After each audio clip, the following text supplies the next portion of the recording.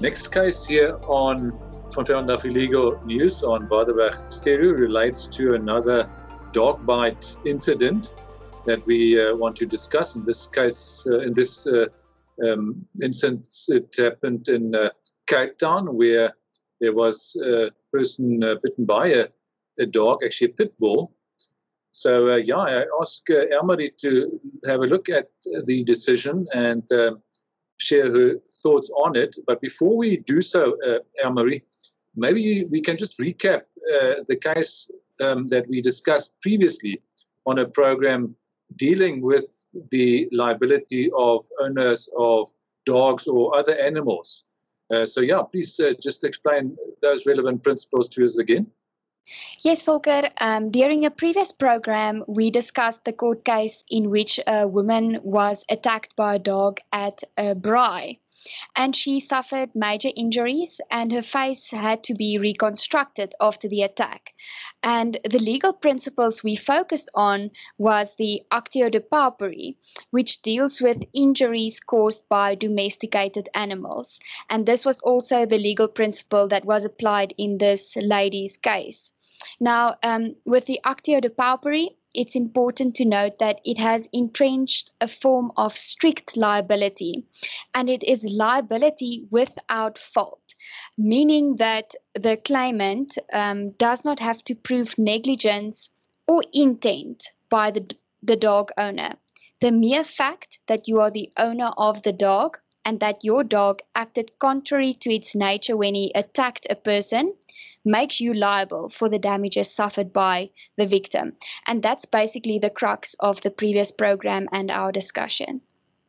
All right. And that, of course, doesn't only apply to dogs, but any other animals as well. But maybe you can then also share the facts in this pit bull case with us. Yes, a very interesting matter that occurred at a seaside resort in the Western Cape area during December 2013.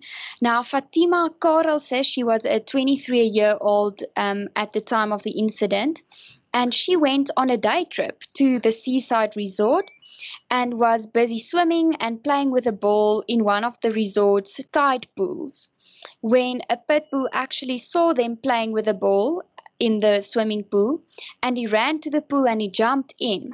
And when he jumped in, she screamed, and the pit bull then attacked her. Now, she attempted to fight off the dog, but she sustained quite a few serious injuries, and she's also now suffering from PTSD. Now, with the dog owner of the pit bull is Quentin Axtien.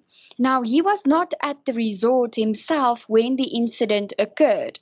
The pit bull was actually brought to the resort by Dylan Axtien. Now, I'm not sure what the relationship is between Dylan and Quentin. I do note that they have the same surname, so I assume they might be family, but I'm not sure. Now, Dylan brought this pit bull to the resort, knowing that dogs were not allowed. And he also had the dog on a leash, basically the whole day. And at a certain time, he took the dog off leash, and that was actually when the incident and the attack took place. Now, after the accident or the incident, Fatima instituted legal proceedings claiming for the damages that she suffered. And she not only claimed the damages from the dog owner, based on the actio de paupery, like I discussed a bit earlier, she actually also held the city of Cape Town, the municipality, liable for the damages that she suffered. And the claim against the municipality was based on the municipality's breach of a legal duty to ensure the safety of visitors to the resort. All right, interesting set of facts. And what did the court find? Was she successful with the claim? Well, before I discuss the court's decision, I hope you don't mind, I would just like to address some of the arguments that were raised during the trial, because this gives a little bit of clarity with regard to the order that the court made. Now, during the trial, it was argued that the municipality did not conduct the necessary and required supervision and access controls at the resort. The municipality only, for example, controlled the main entrance, but they failed to control the access of 2 other entrances, which were unfenced areas. Now, Dylan entered the resort with a dog at one of the unfenced areas of the resort, and no resort official or security guard stopped him from entering the resort. They also didn't address the fact that he had a dog with him. And the municipality was aware of the fact that visitors and dogs entered the resort through the 2 unmanned and unfenced entrance areas, but they actually failed to take any reasonable steps to prevent it.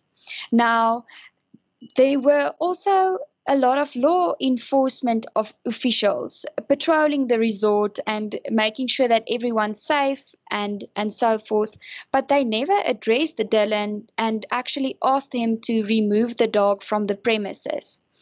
Now, it was actually after the court heard this evidence and after the court then considered the legal principles that the court found that the municipality should be held liable for the damages suffered by Fatima. So the court then ordered the municipality of Cape Town to be liable for Fatima's damages, and they also then ordered that the owner, Quentin, of the pit bull, that he has to reimburse 50% of the damages that the municipality pay. He have to reimburse the municipality based on the actio de paupery, basically based on the fact that he's the owner of the dog and that the dog attacked her. So the municipality had to pay Fatima for the damages.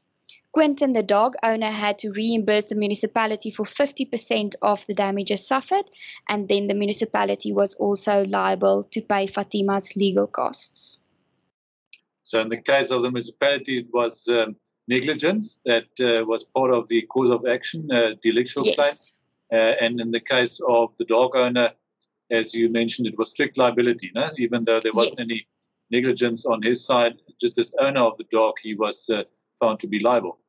Yes, that's correct. And Volker, if you remember, I even mentioned that the dog owner wasn't even on the premises or at the resort when the accident occurred. Lesson for listeners, what is the advice that you can give?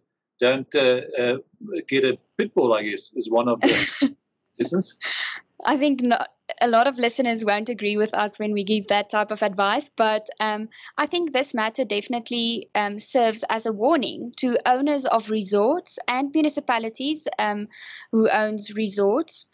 And it's a warning with regard to their legal duty. They have a legal duty to take all reasonable and necessary steps to ensure that the visitors of their resorts are safe.